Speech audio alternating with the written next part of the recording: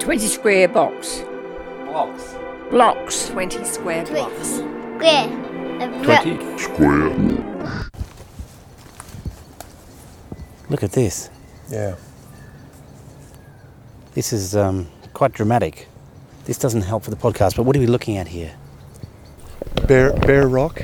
Yeah, and then we're looking down into the cutting. So this used to be all hill. Yeah, this would have been completely dug away by shovels. We're actually below where the hill used to be. You know, the top of the hill would have been, 5 meters above us here. This would have taken quite some time. Only took 5 years. 5 years? 5 years, yep. Picks and shovels. Black Hill, once known by its indigenous name Bowden, is, according to my guest, a beautiful damaged mess. And is it any wonder? For over 180 years, the hill's been mined, stripped bare, bashed about, reshaped, and replanted with Monterey pines. It's a place with a rich history, if you know exactly where and how to look. I'm Neil Hybrids. I've lived in Ballarat for 10 years. I can tell that you're Polish. Canadian, of course. Close. I should know that. Because you're nice. Is that right? Because you're nice. Yes. Yeah, we are actually. Canadians are nice and Australians are friendly. Ah. Yeah, I worked that out years ago. Whereabouts in Canada are you from? I was born in Alberta.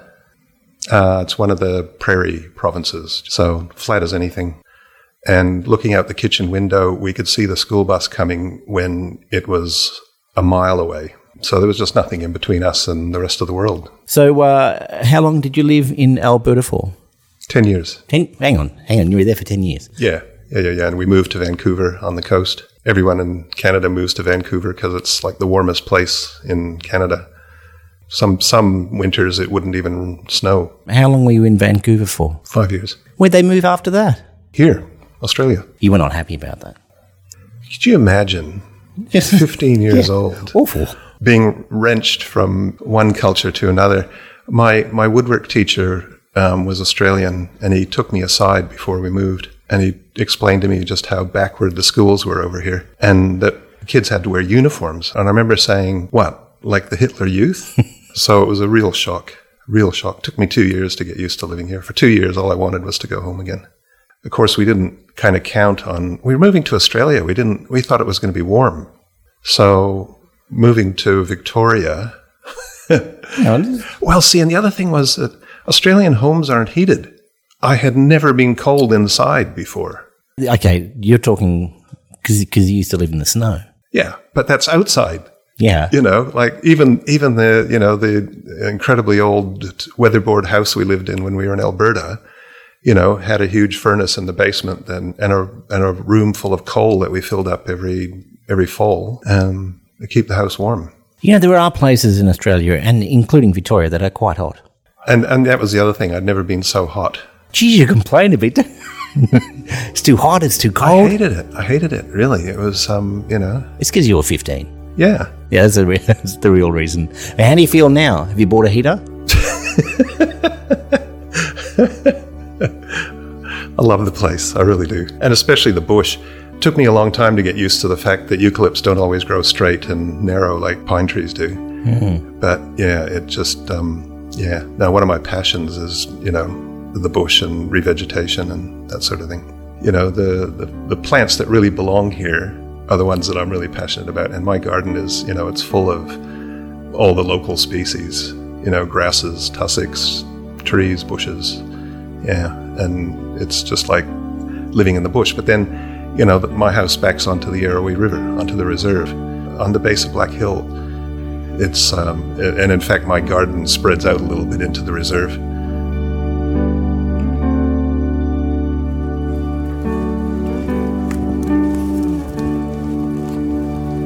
So here we are at Black Hill itself.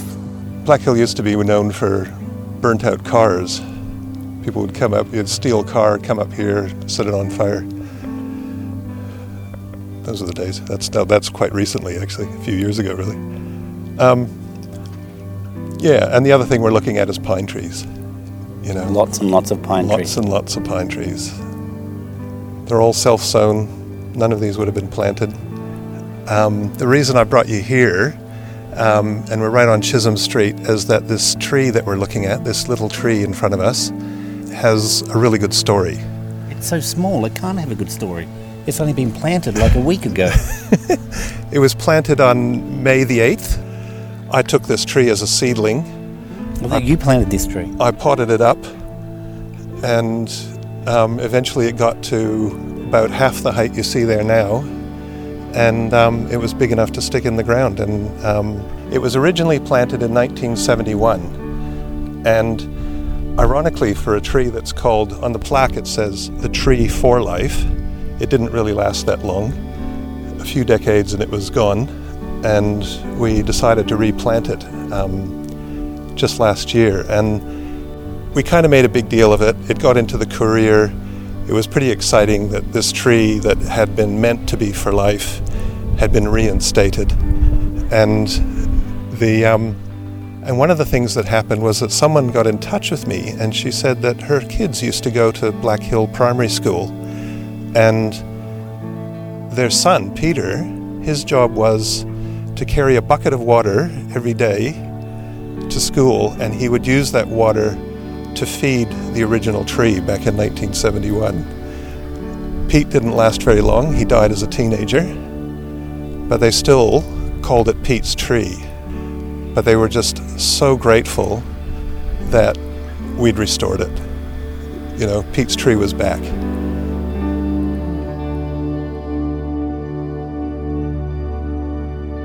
You have this obsession with somebody, Dr. Otway, is that right? And you once spoke about him for 6 hours. Yeah. Did you keep the audience there the whole time? No. No, there was no, you didn't have to commit to the full 6 hours. And in fact, Did it say it was going to go for 6 hours? well, initially we thought it was going to be 4. And where was this? Where exactly was this? It was an event that we put on for the Ballarat Heritage a few years ago. We did it at the BMI. BMI? Okay. Yeah, and we had a room there, and there was a sign up saying, you know, world's longest history lecture, and then in brackets, given in Ballarat. We had a big sports timer counting down how long I'd been going. So you intended to go for quite some time. Oh God, yeah, I had 720 slides. Oh, it was a slideshow as well. Yeah. This sounds like torture. I loved it. Yeah, I know you loved it, sure. And there was one person. Well, listen, of the people who stayed for quite a lot of it, and I'm by that I mean like 3 or more hours. One was my wife. 2 were Dr. Otway's great-great-granddaughter and her partner. And they didn't even stay for the whole thing. Even they didn't. Well, no, they went and had lunch. They were actually there for over 5 hours, I'm going to guess. And then there was one other person who was just fascinated. And I can remember because I got to the end, without even thinking, I put up my usual last slide, which showed my wiki page about Dr. Otway. Mm-hmm. And I said, and if you want to know more, you can go to my wiki page. And this woman who'd been coming and going, she just laughed. She just thought, like, is there more? But the thing there was more. I'd forgotten to talk about how, because he called himself a doctor, he would occasionally get dragged into dealing with medical issues, and he would just fake it. I know nothing about this person. So he was not born here? No, he was Canadian? No. He first turns up in the records in 1840, joining the U.S. Army. Okay, so and he's in New York at the recruiting office, and he ends up being stationed in Florida, and it's the tail end of the Seminole Wars. It's one of the many wars that the people of European background fought against the natives, and he was there for a few years fighting against them. Terrible stories, absolutely hideous. Just the way that the natives were treated. And then he ends up in New Orleans, lecturing at the age of 25, 26 years old. He's lecturing at a temperance society. Okay, right. So he's an American for all intents and purposes. Yeah, he in 1849, so this is 4 years after he left the army, he did what 27,000 other people did, and he walked from Missouri to California. Dangerous. Took 5 months, 10% of the people who did the journey died. Yeah. That's nothing compared to what happened to their pack animals. One of the people in Otway's company kept a diary, and they took a section that they really shouldn't have taken. It became known as the death route. See, if I saw a sign saying death route, well, see, at the time it was called Larson's Cutoff. that sounds a lot safer. Exactly, and you'd think it sounds like a shortcut, but in fact it took you to Northern California, so it was a big mistake on a number of rounds. Anyway, one day... What is that? Is it hotter? Yeah, it's the American desert. Right, they're going through the desert, right? Yeah, so, there's ice half an inch thick on the puddles in the morning, and it's so cold at night, and then it gets up to incredibly hot temperatures during the day. And anyway, this one day, they counted hundreds of dead oxen, dead bullocks. Yeah. That they had with them? No, these are other people's that just died along the way, and people just had to keep going without the oxen, without the wagons. Once you get across this desert, you're then in the Sierra Nevada mountains, and once you get up to the top of the mountain, thankfully the U.S. Army was there. They brought cattle, they slaughtered the cattle, they dried the meat, and people had food to eat for the rest of the journey.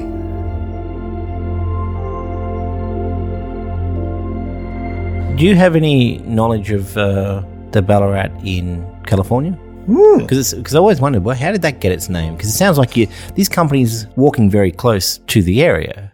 Yeah, it's in California, and it was much later. I think it's the 1880s. There was Manson's hangout. Really? Yeah, we went there for a while. Yeah, no, Manson was in Ballarat for a little while.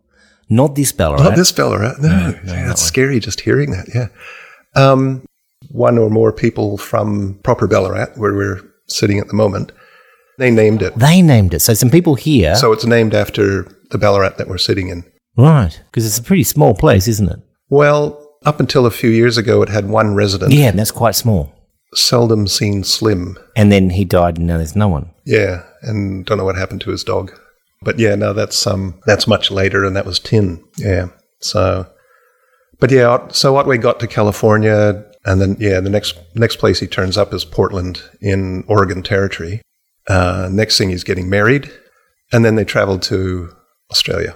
So they arrived in Melbourne end of December 1853, arrived here like 3 weeks later, early January. So what makes this guy interesting? I personally found all of that interesting. But I think it's only because you know what's coming up. No. Hang on, was that the interesting part? Really. And I'm finding this is a problem with my PhD, that I find anything historical interesting. No, and you're doing a PhD. On Dr. Otway, yeah. A bit late to mention that. Are there books written about this person? No, he's a bit player. He really is a bit player. The thing was that he was so good at promoting himself, he just keeps getting in the papers. But what's he do? I'm glad you asked that question. When he got to Ballarat, he decided to not do what everyone else was doing, which was trying to dig up this alluvial gold, and he goes to Black Hill. Black Hill was thought by some to be one of the possible sources for the gold. So this was where people who were industrious and had some ability to invest in equipment went. And Otway had a little bit of that. And he set up a very small crushing mill. It was the first steam-powered crushing mill in Ballarat. And then he didn't do very well because the quartz at Black Hill just doesn't have a lot of gold in it. We had to wait another 5 years for big investment, big crushing mills to process this stuff. And Ballarat was famous for low yields. They could take quartz that had hardly any gold in it and still make a profit. Back to Mr. Otway. What's he getting up to now? It sounds like there's going to be some sort of misadventures happening, or some sort of little... He's going to get up to something, isn't he? I'll be so disappointed if you said, well, that's kind of it. He retired after that. Is that what happened? I think Otway's life, he was a charlatan. He was... Okay, so you say he's a charlatan, but what did he do? He called himself a doctor to begin with. And that's not something that he did before he came to Australia. But I've called myself a doctor too, to get cheap tram fares, and it didn't happen on my little card. It didn't do anything. And so at that moment, you were being a charlatan. I guess so. Yeah.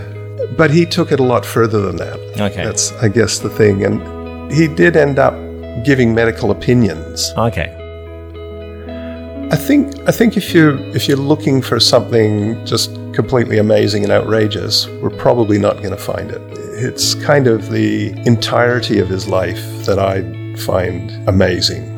He was one of the people who made a fuss about what he was doing to the extent that he ended up in the newspapers. And he would just big note himself.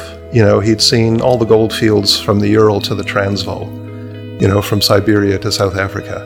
He would just carry on about just how expert he was. And, you know, at the time, you just had to take people at their word. You couldn't Google them. At one point, he calls himself Professor Otway. But yeah, he was none of those things. And so he got away with calling himself a doctor. He got away with telling people that he was some kind of highly experienced expert. And there's no doubt, you know, he made his living out of metallurgy. He did know what he was doing to an extent, but he embiggened it. I love that word. He made it bigger than, you know, it really was. Yeah, it's just a really interesting window on life at the time, that was the kind of thing that you could get away with, and that there was opportunities for people to get themselves ahead in that way.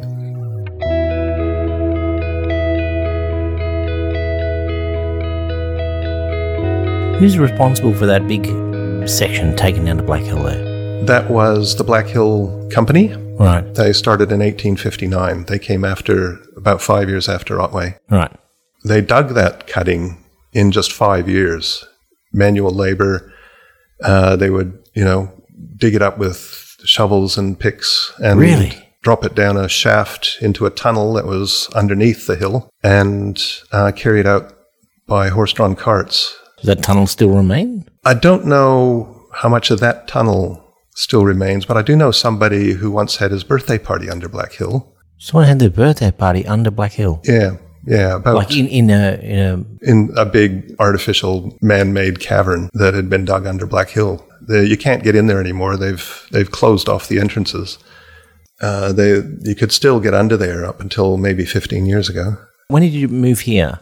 I moved to Ballarat about 10 years ago, and one of the reasons I moved up here was Black Hill.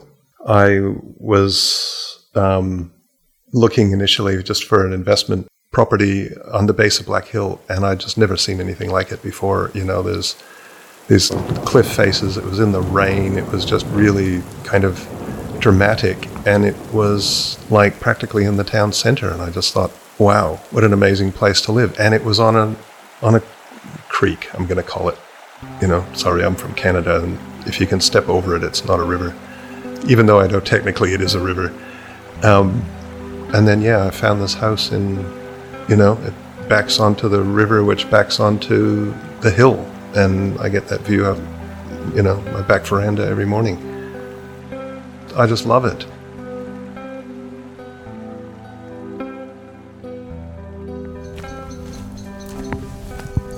There's something around this corner here that I've always wondered what it was. It's a concrete structure. It's an explosive store. Right. Yeah, they would put the stuff they used for blasting. Yeah. There are a lot of emergency marker signs with numbers. How many people are calling emergency, I wonder, down here, do you think? Well, it's funny you should ask that. I was in emergency with my wife recently, and someone came in who'd broken her arm riding a push bike, and one of the nurses looked at the other and said, "Black Hill?" And the other one, "Yeah, Black Hill."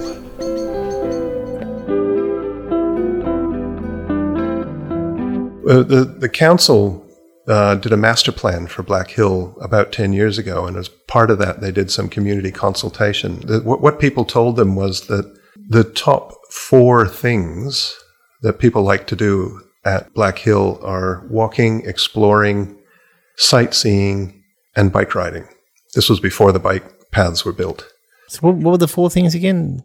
Walking, exploring, sightseeing.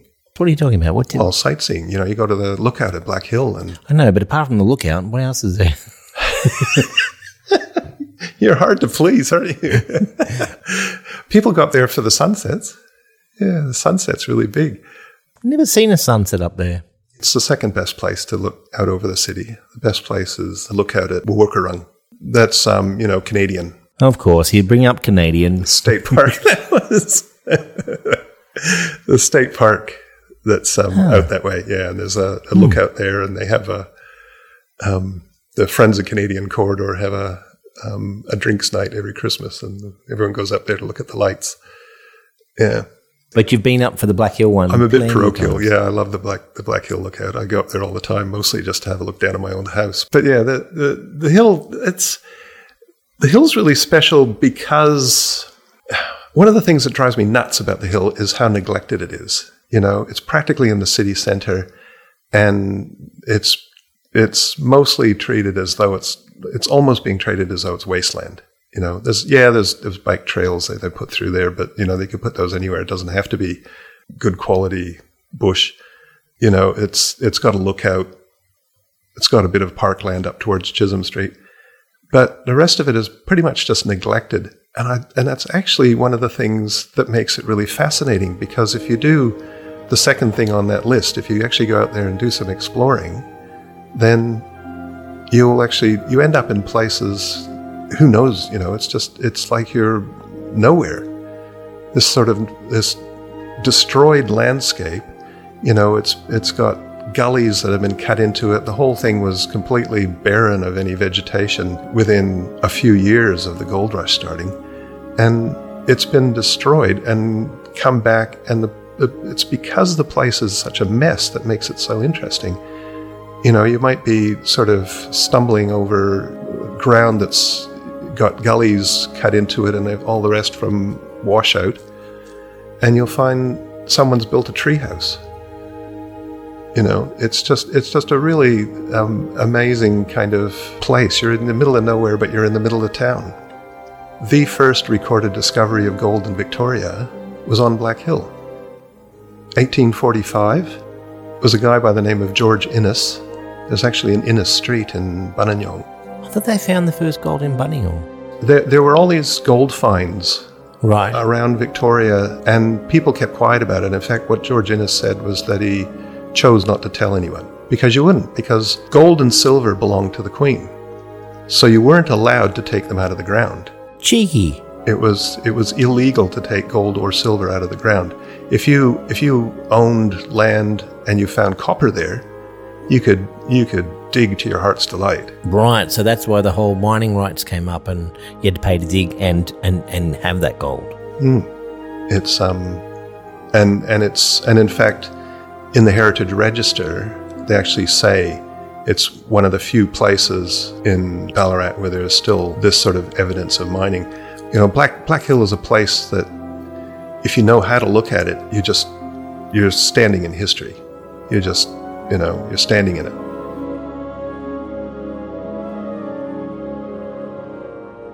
So this is the top, obviously. I can tell that because of the view. So this is the second best place to see the sunset. So I'm told. You can see all the way past the lake. Yeah, and down below us is the cutting.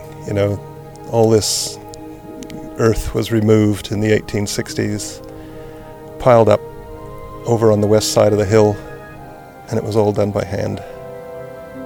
Shovels and picks and whatever else. Not a bad sunset in the end. Yeah. Just a glow. It's nice. Yeah.